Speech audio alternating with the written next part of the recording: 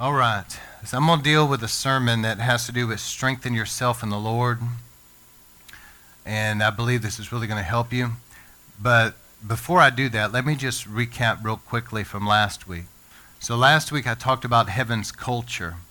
A lot of times people, I can't go deep into this, so, obviously if people heard last week, they'll understand where I'm coming from. But a lot of times people, what they've known is not necessarily heaven's culture.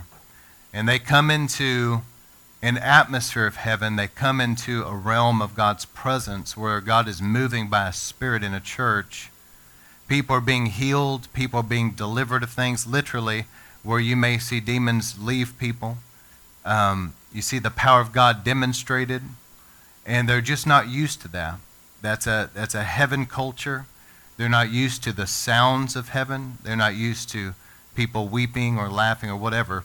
They're just not used to that because that's not the culture they came from. And it's a culture shock. And also, just like other cultures around the world, they'll have their holy days and their celebrations and their special days. Some of them are fine. Others are pagan and are evil. But heaven has a culture. The Hebrew calendar, the Hebrew roots, the feast days, things like that. I talked a little bit about that, but this is the culture of heaven. And when Jesus comes, all of this is going to be going on. There's no doubt about it. The Bible even specifically says that in multiple places. So, it's, just to keep that in mind as people come, that it's such a culture shock sometimes to come into an atmosphere of heaven and a revival atmosphere and a culture that they've never known before. And so you guys have been acclimated to that over time, but not everybody is. And whenever this happens, I posted this week on Facebook about it, Acts chapter 2, and you see the different responses to the Holy Spirit. And some were confused, some doubted, some mocked, and there was more examples like that. But then there was also those that recognized it was the Lord moving. And it's the same thing. There's always going to be, anytime God's moving, there's always going to be people that will maybe feel like it's not God and will, be critical. Others will doubt. Some will be confused. Some will mock and speak against the things of God. And others will get in the river, okay? So anyway, just keep that in mind. All right, so tonight, though, I'm going to deal with something that I feel like is important because everybody in your Christian walk is going to go through a time at some point, maybe multiple times, where you're going to have to know how to strengthen yourself in the Lord.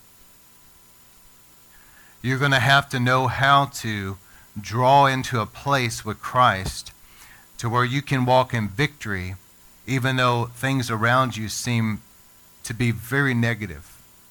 And as I go through this, I believe you'll see where I'm coming from, but sometimes this may be rare, but there are times when you almost feel, this may only happen a couple times in somebody's life, but they really feel like they're alone and they're battling something that nobody else really understands. This is for those people during that time. And so let me just read this passage and then we'll jump into it, okay? But we all need this. Man, keep hold of these notes. Maybe keep them in your Bible. And you may want to get a copy of the sermon and just hang on to it because there's going to come a day when you're probably going to want to go back and listen to this again, okay? All right, so I'm going to read 1 Samuel chapter 30. It says, starting with verse 1, Then it happened when David and his men came to Ziklag on the third day. Now understand, this is the time frame where David was fleeing from Saul. He was being pursued, and different people had rallied to him. And these were people that had rallied around him that maybe were discontented. They were maybe vagabonds. They didn't fit in where they were, and they were just looking for somebody to follow, And different people began to gather around David, and when they did, the anointing on David's life began to rub off on them.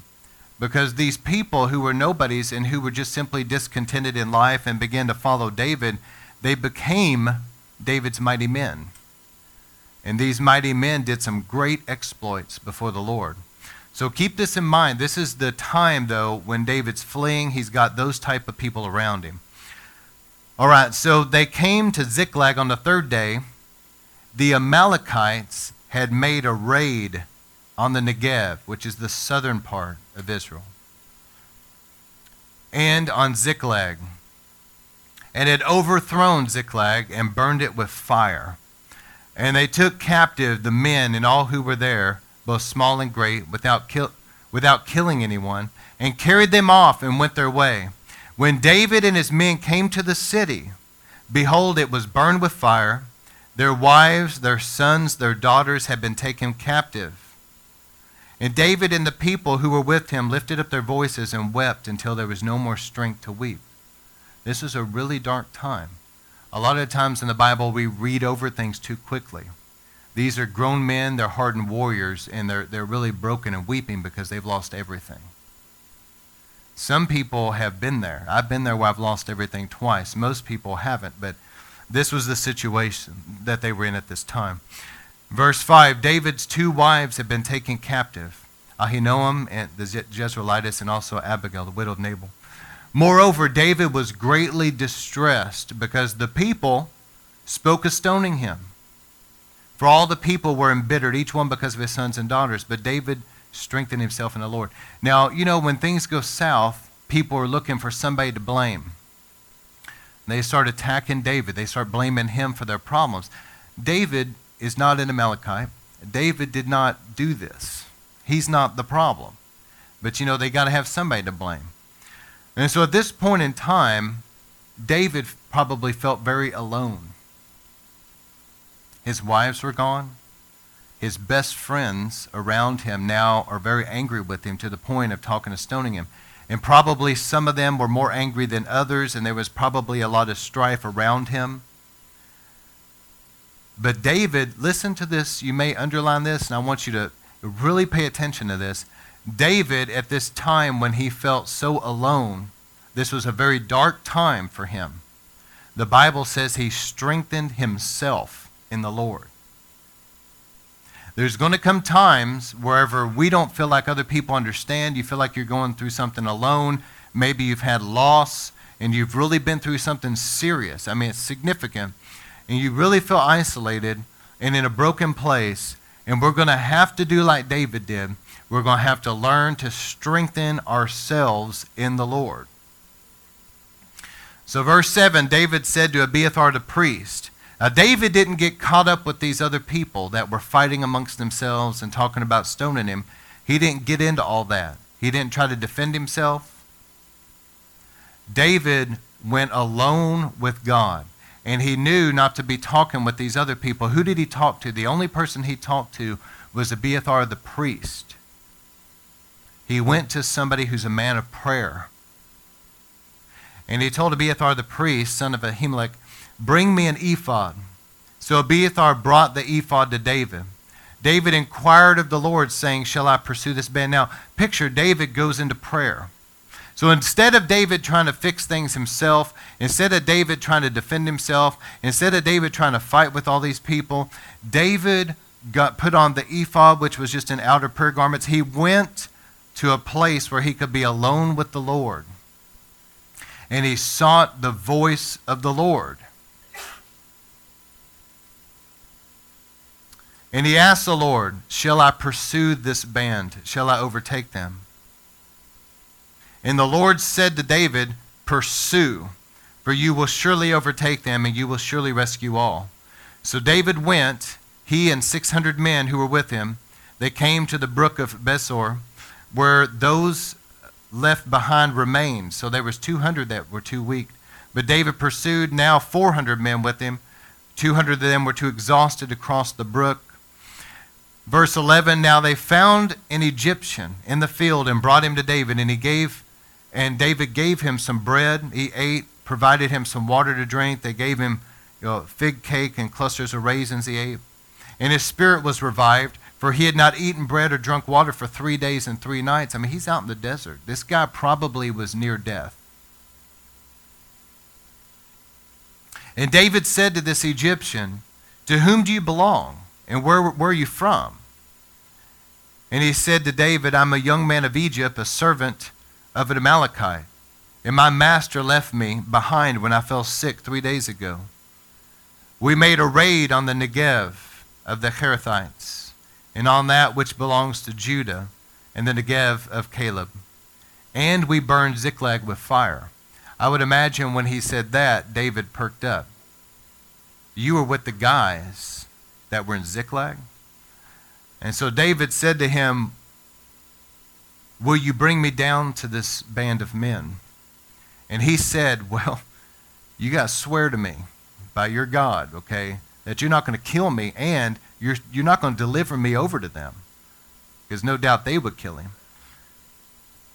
And obviously David agreed. Verse 16, when the Egyptian brought David and them down, behold, the Amalekites were spread all over the land, eating and drinking and dancing because of the great spoil that they had taken from the land of the Philistines and from the land of Judah. But verse 17, David heard from God, pursue them. Verse 17, David slaughtered them from the twilight until the evening of the next day. Not a man of them escaped except 400 men who rode on camels and fled. So David recovered all. Everybody say recovered all. All the Amalekites had taken and rescued his 2 wives. Nothing of theirs was missing, whether small or great, sons or daughters, spoil or anything that had been taken captive.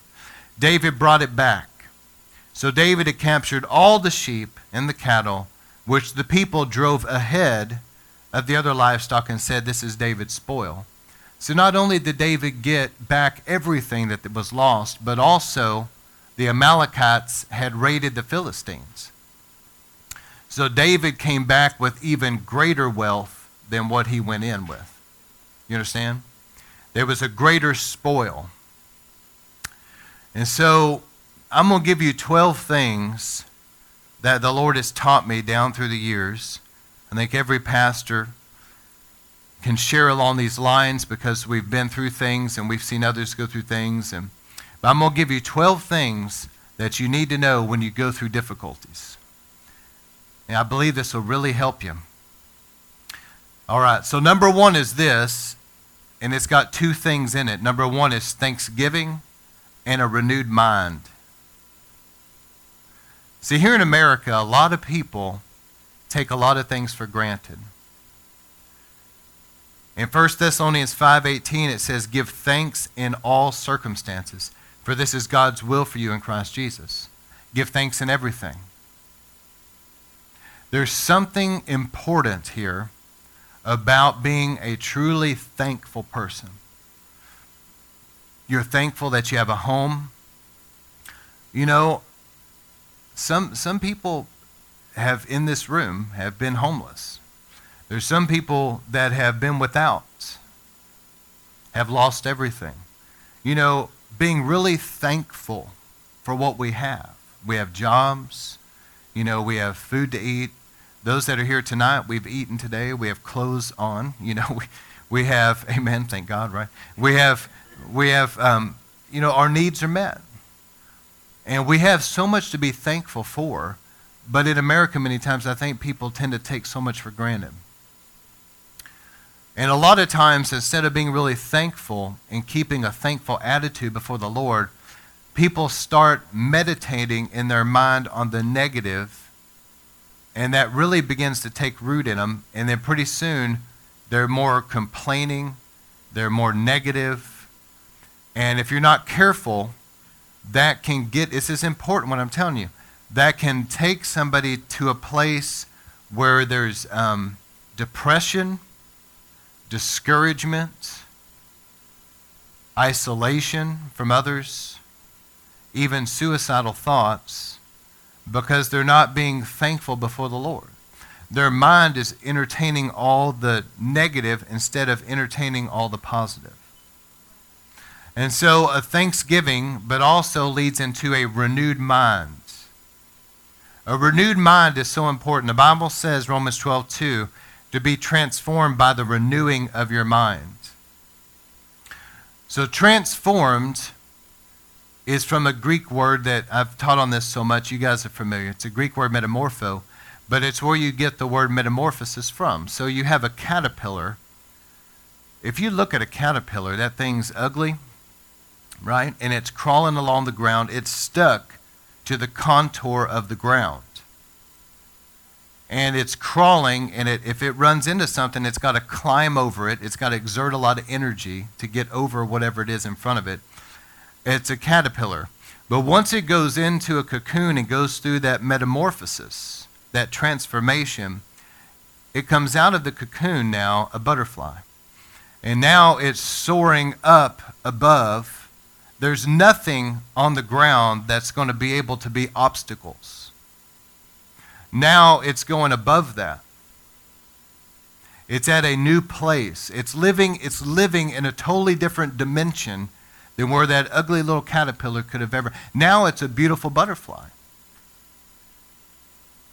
And it's living a completely different life. The point here is, number one, we've got to discipline ourselves daily to really be thankful to the Lord for what we have and to thank Him for it.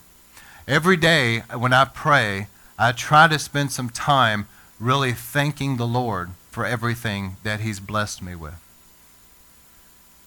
And as I thank Him, I also, by doing that, you're renewing your mind. Your mind is now thinking upon positive things, uplifting things. You're thinking about the goodness of God. And that causes a transformation in your life. A renewed mind is a disciplined mind. That you're not going to sit and entertain thoughts in your mind that you shouldn't be dwelling on, whether it's violent, whether it's bitter. Many people keep entertaining bitter thoughts. Or it's something that's, fearful. So many people live in fear. Or maybe it's lustful. Or whatever it is, you're not going to sit and entertain those things. When those thoughts try to come, you throw those out like a piece of garbage, and you think upon the goodness of the Lord. You think upon the things of God. People that learn to really discipline their mind in this way, to be thankful and to renew your mind, will begin to live a transformed, victorious life in a major way. This number one right here is a life-changing thing. When David got in that situation where even his friends around him, some of his best friends, he didn't have his wives to comfort him at all. Friends that now want to stone him, they're probably fighting amongst themselves.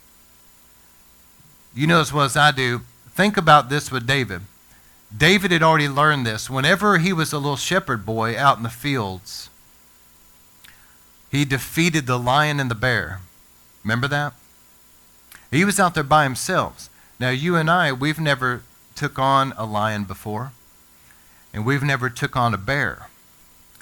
But I would be bragging about it too if I had beat up a lion or a bear and sent them running.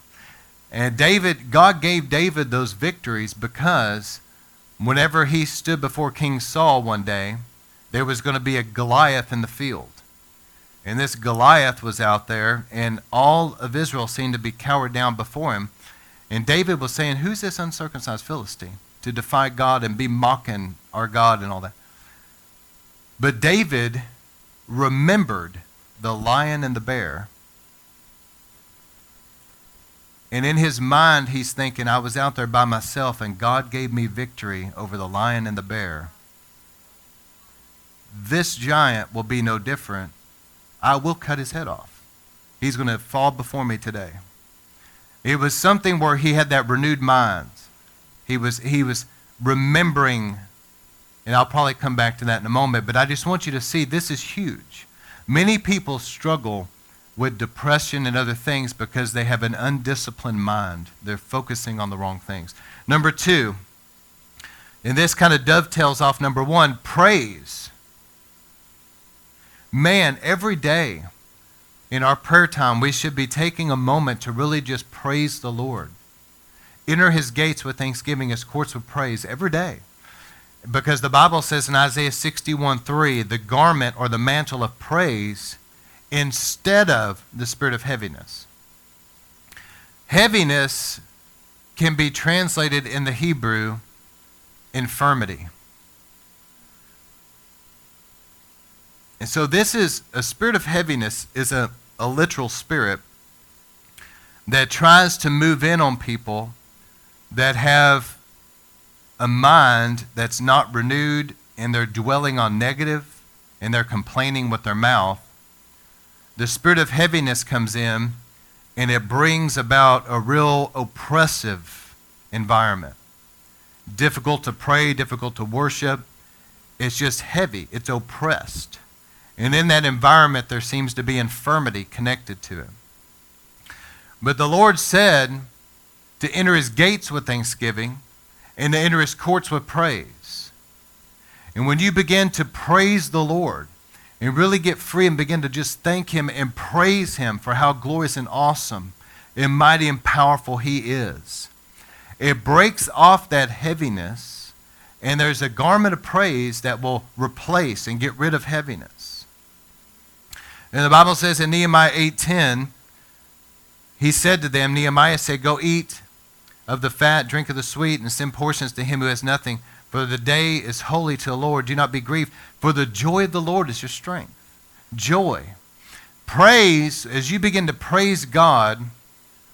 So let's look at this for a moment.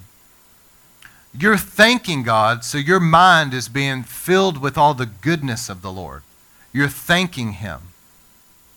Your mind is being renewed on how big and awesome he is, how he's been with you, how he's provided for you. And so your mind is being filled with the goodness of the Lord. Now you go from entering his gates with thanksgiving into his courts with praise. You begin to praise him and worship him. And what happens? Your emotions begin to get filled with joy. And so this is a way that you're strengthening yourself in the Lord. Because God has not made us any promises about life being some kind of bed of roses. As a matter of fact, Jesus said that in this world you will have tribulation. But don't worry about it. I've overcome the world. But God's wanting us to learn how to strengthen ourselves. And I think about times that I myself have had to, just pull myself up and just begin to thank him and praise him, and you may not feel like it. But as you do begin to thank him and really praise him, all of a sudden, the more you do it, the more you start feeling it. You really get filled with joy. And I remember there was a lady named Ruth Ward Heflin that wrote a book called Glory about praise and worship. And she's just an amazing woman. I had an opportunity to be in a meeting with her before she passed. And she's a wonderful woman of God. But anyway, she told a couple stories about praise. And she talked about how her mother, sometimes they go through really difficult times, and she remembered her mom would walk through the house, just kind of dancing with her feet, lifting up her hands and praising God and thanking him for the victory, and just kept praising him and worshiping him and thanking him for the victory. And she just kept doing that until she felt in her spirit something had been accomplished. And then Ruth says she would remember how the answers to those prayers would come. And I remember Ruth Ward Heflin talking about how praise, she saw major answers to prayers connected to praise, just praising the Lord. And I think about in 1st or 2nd Chronicles 20, I don't remember the exact reference, but I remember that I believe it was King Jehoshaphat was scared because of the enemy. But the prophet of God told him, don't be afraid, God's going to give you victory. So what they do? King Jehoshaphat sends the praisers in front of the military forces, in front of the IDF of that time. You realize how ridiculous? You have military men. I can just imagine them. They've got some armament. They've got scars. They're hardened warriors. They got a fierce countenance. They have a sword, and they're ready to go to war. And then you got these guys in front of them with little tambourines. We're just giving thanks to the Lord, for he is good, just going through. And it probably looked ridiculous.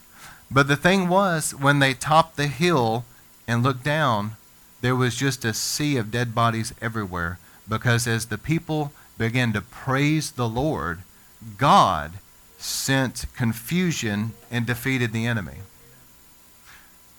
These are two ways that you can really strengthen yourself in the Lord.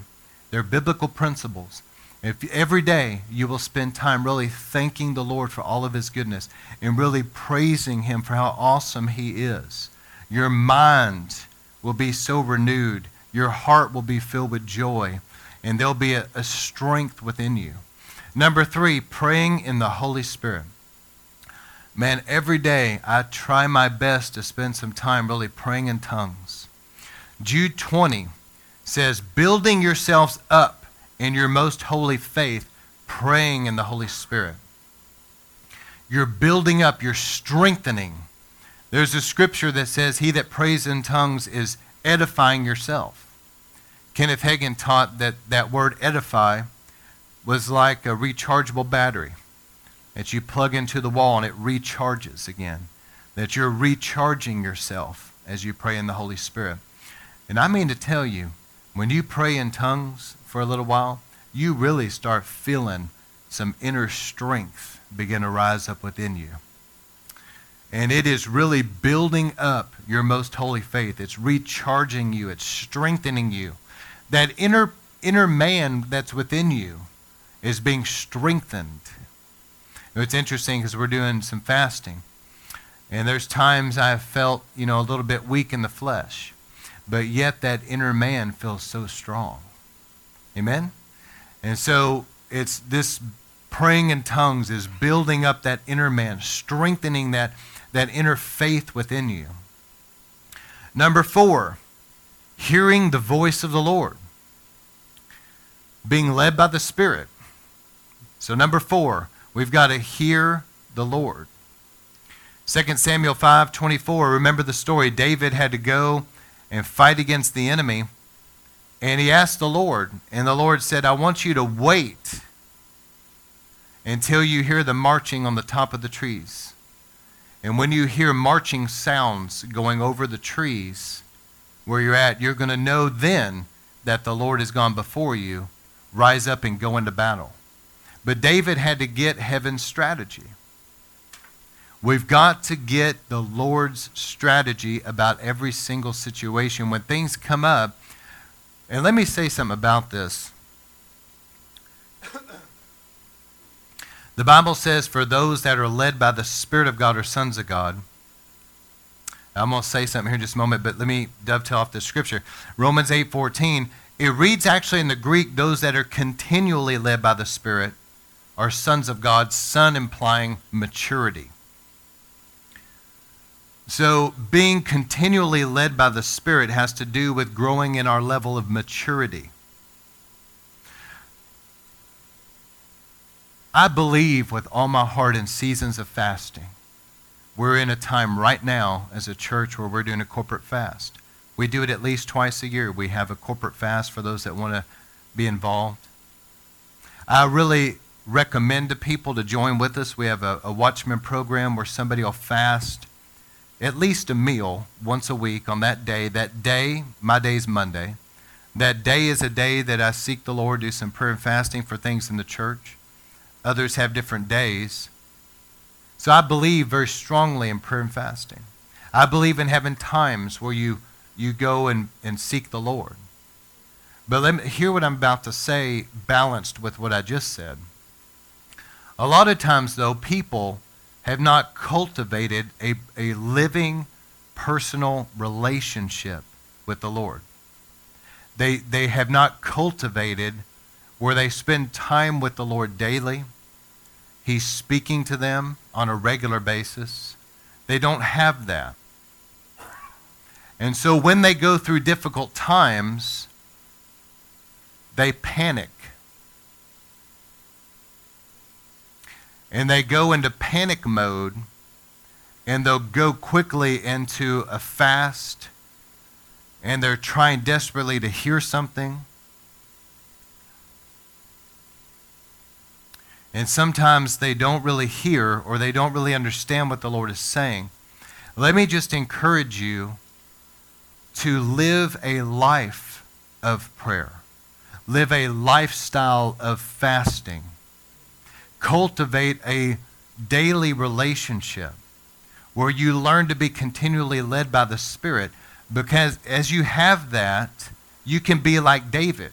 When something came up, this was a suddenly. This hit David hard. It hit him very painfully, where he wept bitterly. It hit him hard. It hit him suddenly, out of left field. He wasn't expecting it.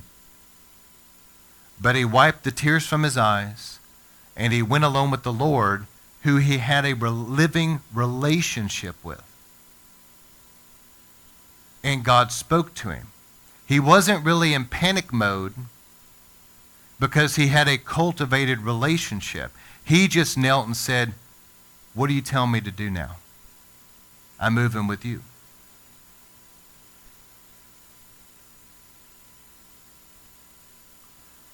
If you develop that relationship with the Lord, let me give you an example. There's even some little attacks that have gone on here and there recently. But God had previously, a few weeks ago, given me and my wife a couple of dreams, just different things, spoke to us. We already expected that something was going to come up. When it did, we knew it was there. We knew what to do, went through it, amounted to nothing. It's already over. Because it's a living relationship, we're trying to walk with him and hear his voice, and he'll prepare you. If something's about to happen, he'll prepare you many times. Okay? All right. Number 5, meditating on the Word.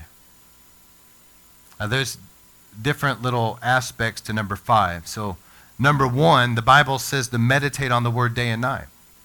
So Psalms 1:2, but those who delight in the law of the Lord, who meditate on his law day and night, and it goes on to say, "I'll be like a tree planted by the waters, yielding fruit in season. Leaves do not wither. Whatever you do will prosper." So there is a meditating on the Word of God. Years ago, and I actually made something for the church a while back, and some of you remember this purple sheet with the promises of God on it and all that, and I gave it out a long time ago. But years ago, God began to deal with my heart that I needed to write down some scriptures about different aspects of healing or deliverance or whatever, prosperity, provision, etc. And I really needed to memorize those, and I needed to be meditating on them and speaking them every day. So every day for years, maybe when I prayed in the morning and I took the Lord's Supper, I would think about those scriptures and I would speak them to the Lord. And I kept doing that over and over until they became a part of who I am. They went from just being in my head down into my spirit. When you really meditate on the Word, it will go from just being head knowledge and it will become heart knowledge. It will get into your spirit and it'll really produce faith. But this is not something that other people can do for anybody else. You have to do it for yourself. Many people, unfortunately, probably most Christians, wait until there's some kind of catastrophe. Then they'll dive into the Bible, they'll find a scripture, and they'll start speaking and speaking and speaking. But the problem sometimes is they've never got that thing in their spirit. And they're in panic mode. But if you will write down some scriptures about all the different aspects of promises that you'll need in life, really begin to meditate on them daily and speak them every day, it'll get down into your spirit. And it will produce a heart faith within you. And then when something comes, you don't have to go run into the Bible and trying to be in panic mode.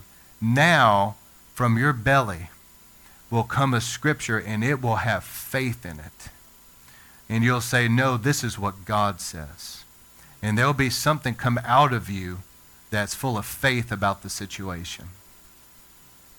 But that's something only God can do in people, and they have to meditate on that Word for themselves. And meditating on the Word has to do with, I've heard the example this is kind of sort of gross, but it gets the point. But you know, a cow will chew the cud and then it will swallow, regurgitate, chew the cud, swallow. You have to keep meditating on it and let it get down in you. Meditate on it. Let it get down in you. It's the word of the Lord. All right. Also, the promises of God and personal prophecies. But the Bible says this, we live by every word that proceeds out of the mouth of God. Most people have not realized this, but the word of the Lord is not just past tense. There's a logos and a rhema. The logos word is what's written, and it's in the Bible. So every week I have a thing God's put me on. I study the word every week. But the rhema is what God is speaking now. So you have to understand that God has spoken in the past, but he's speaking now. And just like tonight, I've heard from God to preach this sermon. So this is God speaking to all of us tonight. This is the word for now. But let me give you an example. 1 Timothy 1:18, this is under number 5. Timothy, my son, in accordance with the prophecies previously made concerning you, that by them you will fight the good fight. So Timothy needed to write down prophecies that had been spoken over him. He needed to write down things God had revealed to him. This isn't just a story of times past. This is what God is speaking now to Timothy. And Paul's saying, what God has spoken to you, you need to begin to really wage a good warfare. You need to begin to fight over that. And some people erroneously think, that just because they received a prophetic word, it will just magically happen. Sometimes it will. But sometimes, let me read it again. Timothy, my son, in accordance with the prophecies previously made concerning you, that by them you will fight a good fight. Sometimes you've got to wage war for that thing to come forth. It's the word of God. It was God speaking to you, and it was real. But sometimes you've got to have some prayer, some fasting, some warfare to press into those promises.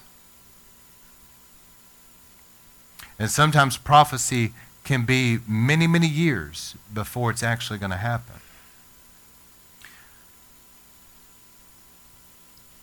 You know, I have something that in a Word document that I've written years ago. I started this, but I went back and wrote down different real significant dates and times in my life when God was doing a new season, a new thing. Maybe it was I went somewhere and God really touched me, or I had a word I felt was really from the Lord from somebody. And I wrote all this down. I still have it. I add to it. But, you know, I go back every once in a while and I read over that stuff. And it brings a lot of encouragement, but it also brings a lot of sharp vision. And when God speaks to me about something and gives me a word or tells me, you know, whether it's a prophecy from somebody that's legitimate, or it tells me something to me directly, I take it very seriously. I document it. I begin to pray into that. All right, number 6. Receive a fresh touch from the Lord. Man, all of us need this. Psalm 92, verse 10, but you have exalted my horn like that of a wild ox. I have been anointed with fresh oil. The exalting of a horn speaks of authority and power. What David's saying here in metaphor language is that God is going to thrust you upward in authority and power on a new level, that you're pushed upward because there's a fresh anointing. So all of us have been through stuff. I can tell you from pastoring that many times I've gone through the altars and praying for people, and I could just tell somebody's really been through it that week. I can feel it on them. But the Holy Spirit will come like a big old fire hose and begin to wash off all that junk. And I'll see that, I'll feel it and sense that heaviness just lift off them, and there'll be a fresh anointing, and they'll be revived and empowered. And man, it is like just a shot of strength from the Holy Spirit. And we need that. How many of you guys can say that you've come to church before and you experienced that? You came in heavy, but man, in the altar time, something just broke for you. How many of you say that? I've felt that. And so God will give you a fresh anointing. And that's one of the reasons, I've got a couple other points about this, but that's one of the reasons why we desperately need assembling ourselves together. Because there's a corporate anointing. There's a move. God is in the local church. He's given a fivefold ministry. He's given us the local church. This is kingdom authority. And God moves in that in a way that you're not going to get just, being out of church or maybe listening to the radio or the internet or live stream or whatever. There needs to be a place that's home. There needs to be a pastor over you. There needs to be a fellowship there that you're in where God can move in your life. When you're going through something, that they're going to be there for you. And it's important. We need each other. All right, number 7, the prayer of agreement, corporate faith. How many of you guys know that we each have individual faith, and then when we have somebody we can agree with, their faith and our faith are coming together, so now there's an increase of faith. The Bible says 1 can put 1,000 to flight, but 2, 10,000. I mean, you're adding a 0. It's not like 1 can put 1,000, 2 can put 1,005. It's not like that. It's like 1 can put 1,000, 2 can put 10,000. So it's a significant increase of authority when you have 2 coming together. Well, how much more so when you have an entire church in agreement together? It's interesting because if you read this scripture, Matthew 18, here's 19, that says, again, truly I tell you, if 2 of you on earth agree about anything they ask for, it will be done for them by my Father in heaven. But if you read before that, this passage in Matthew 18 is dealing with difficulties. It's dealing with church problems. It's dealing with people. The Bible says this. Jesus said, look, if your brother offends you, go to them in private. Then if they don't listen, then take some witnesses with you and try to talk to them. If they still don't listen, take it before the whole church. And if they won't listen to the whole church, then, treat them like a pagan tax collector, whatever, excommunication. But then Jesus goes from that. You're reading that. And then he goes right into this. He says, but if 2 of you will agree on earth as touching anything, it'll be done. And then he goes on to say, and whatever you bind will be bound. So let me paraphrase what I sincerely believe Jesus is trying to say through Matthew 18. Is that okay? Here's what I believe Jesus is trying to say. All right, everybody, listen up. There's going to be times where there's going to be conflict. But I want you to understand how to handle the conflict. Go to the person in private and take witnesses and all that. But I'm trying to show you something that you need to understand, that usually there are demonic spirits that are behind the conflict. And if 2 of you will begin to agree in prayer about the situation, and if you will begin to bind the spirit behind it, it's going to be resolved. That's what I believe Jesus is trying to tell us. But the prayer of agreement, I've learned that when I pray, the prayer of a righteous man is powerful and effective. We know that. But when I can agree with my wife and we really agree together, it increases the authority.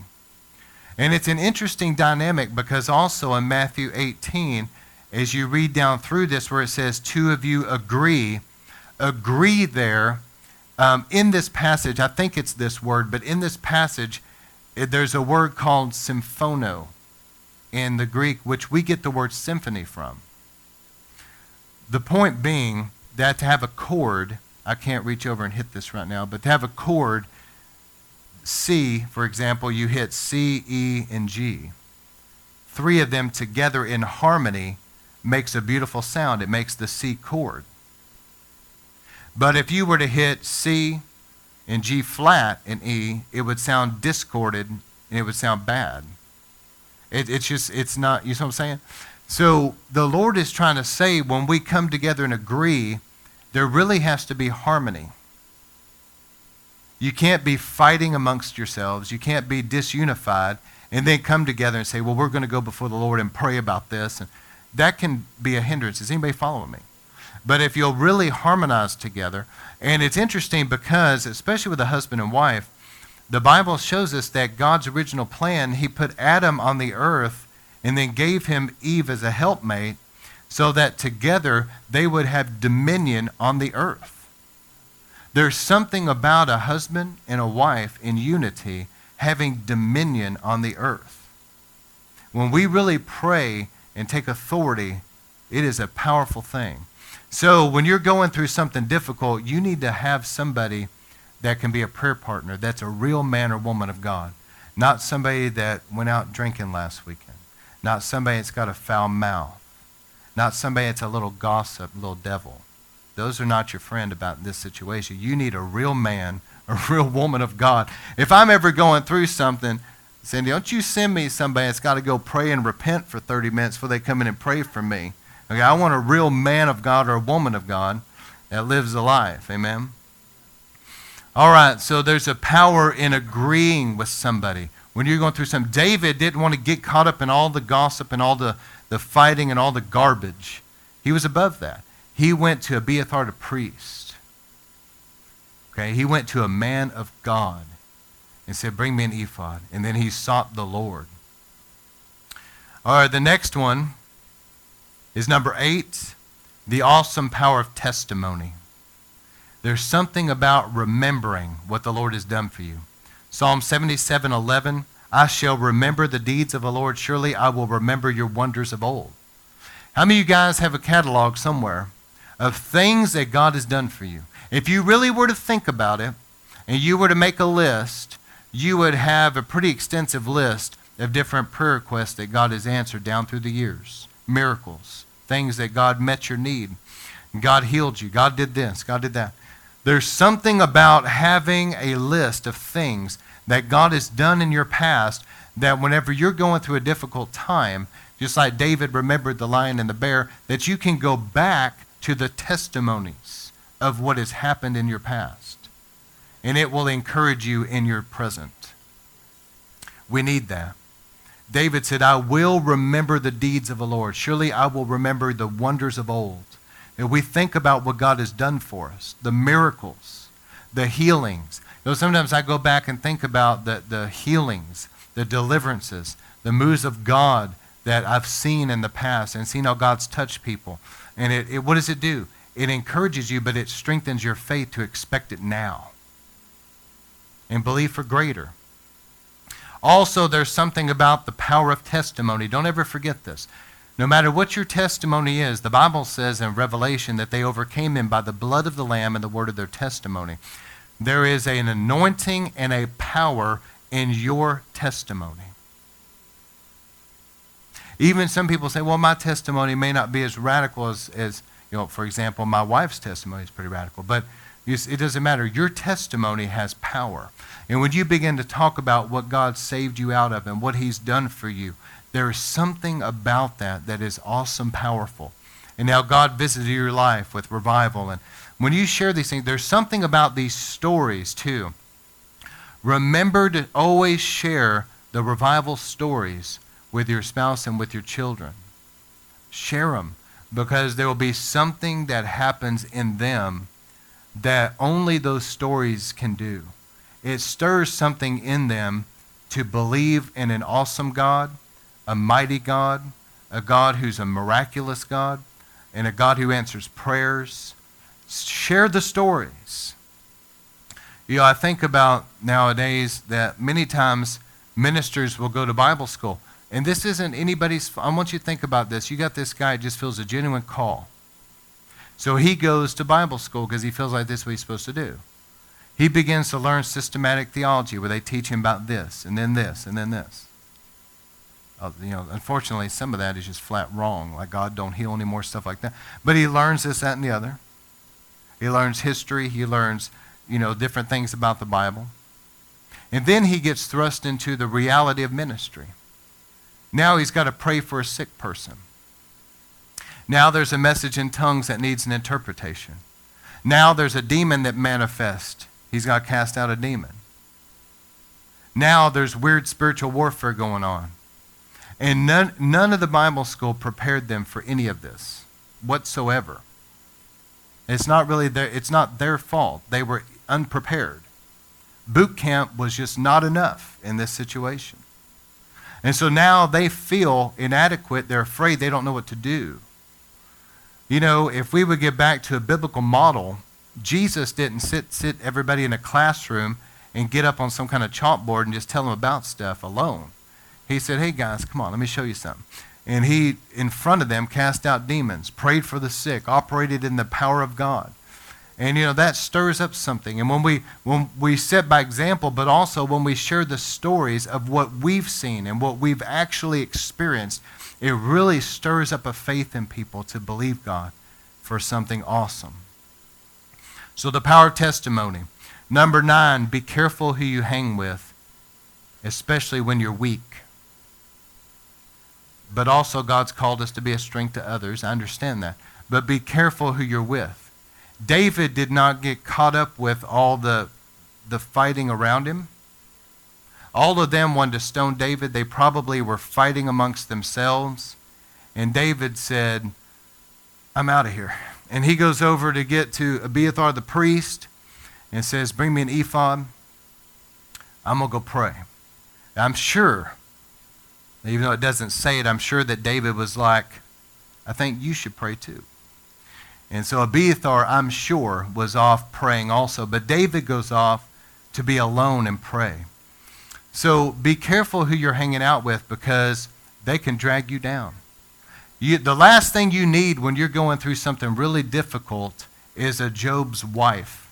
Anybody read the book of Job? Job's going through, just horrible stuff. And Job's wife is telling him, hey, well, why don't you curse God and die? That's in the Bible, and it says that. And that's the last person that you need in your life at that moment. You need somebody that's going to be a strength to you. But unfortunately, there's people out there that will speak doubt. Here you are trying to believe God for something, and they're speaking doubt. Here you are trying to stand in faith, and they're speaking fear. Here you are standing on the Bible, saying the Bible says this, and they're speaking unbelief. And they can really hinder a lot. You need to get away from those people. Just remember that even Jesus did this. Whenever he went to raise that girl from the dead, there was all these people around there, and Jesus says, she's just sleeping. They're all making fun of him, laughing, mocking. He said, I tell you what, why don't all y'all leave? Get out of here. Shut the door, get them out of here. And the only people he took in there was Peter, James, and John, and he had a small group of people that had faith. See, Peter, James, and John believed Jesus could do it. They believed. And Jesus wanted to be around faith right then. People that would strengthen the faith in that room. And that girl got up, raised from the dead. I bet you when Jesus walked out holding her hand, I bet those people that mocked him felt pretty stupid. But you need to surround yourself with those type of people. The Bible says, 1 Corinthians 15:13, do not be deceived. Bad company corrupts good morals or good character. And let me warn you, too, that as Christians, we've got to be really careful. I plan on doing a series on this before the year is up this year. But we need to be really careful about the things that come out of our mouths. It always grieves me because, there's going to be people out there that may be speaking against you or coming against you or hurting you or whatever. And then a lot of times Christians will become just as bad as them because they're going around now running that person down, talking about them behind their back, blah, blah, blah, blah, blah. And they're just as wicked as the person that they're upset with because they're doing the same thing. Jesus said to forgive people that have wronged you. He said to bless them that curse you, to pray for them that despitefully use you, to turn your cheek. There's times when people are going to hurt you and betray you. You need to say, Lord, I choose to forgive them. I bless them to become what you want them to be. And I pray that you'll do mighty work in their life. And I bind up any spirit that may be trying to use them. I bless them.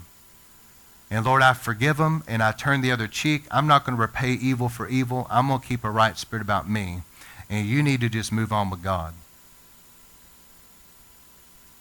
All right. Number 10, a true intercessor will be able to see the bad for prayer purposes. Sometimes God will show you things. If you're a true intercessor, he can't trust everybody with this, but if you're a true intercessor, God will allow you to get revelation that may be negative about people, places, and ministries or whatever, so that you can genuinely pray about that situation. And as we really truly begin to pray about that, God will turn the thing around. You hear what I'm saying?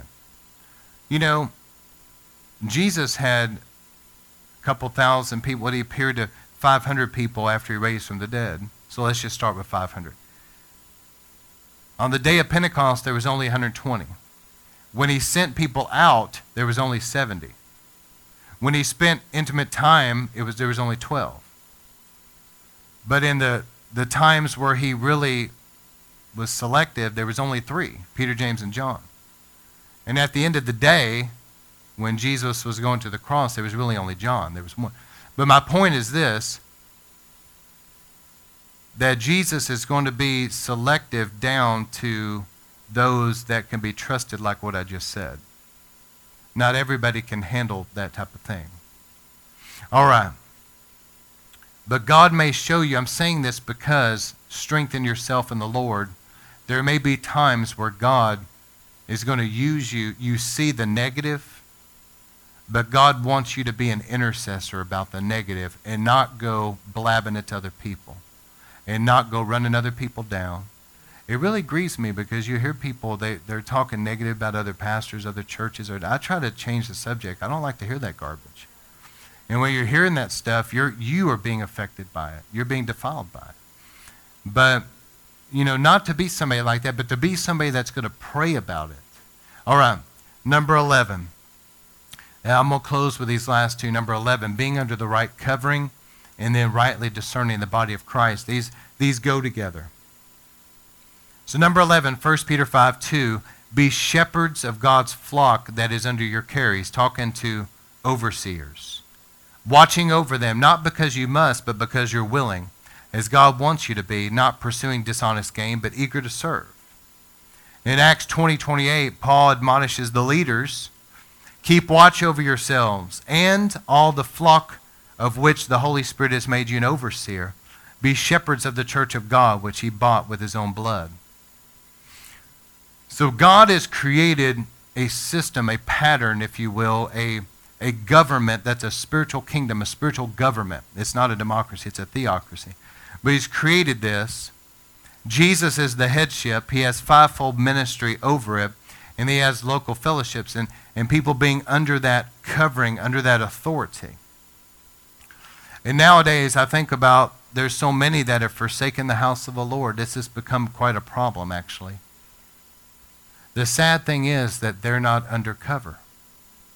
You hear what I'm saying? They have no real covering. And many times, if you look at their life, they also are battling in various areas because they're probably vulnerable for the enemy to attack. Unfortunately, it's sad. But God has called people to be shepherds, to be overseers of a flock, that there's a spiritual covering of protection. But they're outside that. Can you imagine there being sheep, and the shepherd has got all of them together, and he's got them in a fold, and they're protected. But then you got this sheep that goes over and bites the shepherd's leg and runs off into the woods in the darkness of the night. Do any of you think that you're ever going to see that sheep again? He's going to be dinner for somebody out there. And so being under the right covering, I'm talking about strengthening yourself in the Lord There's got to be a covering. And the last one is connected to that, rightly discerning the body of Christ. 1 Corinthians 11:29, for he that eats and drinks unworthily, talking about communion, eats and drinks judgment to himself, not discerning the Lord's body. What does it mean to not discern the Lord's body? Well, number one, discerning the Lord's body would have to do with the fact that we recognize that it was by his stripes we're healed. So number one, it has to do with discerning what he did in his body for us. But also, there's a bigger picture than that. There are many people out there that have not rightly discerned the body. They're not connected to the local body. Did you all hear what I'm saying? They're not connected to the local body. They're not rightly discerning where they're supposed to be, what church they're supposed to be in, what leadership they're supposed to be under. They're not discerning that. They're not properly connected. They're not properly under authority. They're not really, and it's sad because I listen to things, I watch things, all of that's out there. There's a lot of good stuff out there, but they're not discerning. And so because of that, if you go on to read that scripture, it says, some are weak, some are sickly, some are dying prematurely. Why? Because they're not rightly discerning the body. There's something about connecting to the local body God has put you in, being under that covering, and when we take communion together, man, it is an awesome thing. It is a really powerful thing. We are being rightly connected to the Lord, and there's a flow of life and health and breakthroughs. Is this making sense? So that's, I believe, are 12 things that will help people whenever they're going through difficult times. So going from the bottom toward the top, number one, we've got to discern where we're supposed to be. Also, we've got to be under that covering of protection. We've got to have a heart of intercessors. We've got to be careful who we hang around. We need people that will strengthen us. We've got to remember the wonders of the Lord, remember the testimonies. We've got to have prayer partners that will agree with us, that will strengthen our faith. We need a fresh anointing from the Lord. We need to meditate on his word. We need to hear his voice. We need to pray in the Spirit, in the thanksgiving and praise that I went over. There's a lot here, a lot that I've covered. But if you'll develop that relationship with the Lord and begin to apply these things in your life on a daily basis, I believe when difficulties come, you're not going to freak out. You're not going to go into panic mode. You're going to be really rock solid and established. And God can really bring forth another testimony. Because everybody's going to go through stuff. But when you do, you want to go through it and come out the other side victorious and have a testimony of God's goodness and grace in your life. Amen.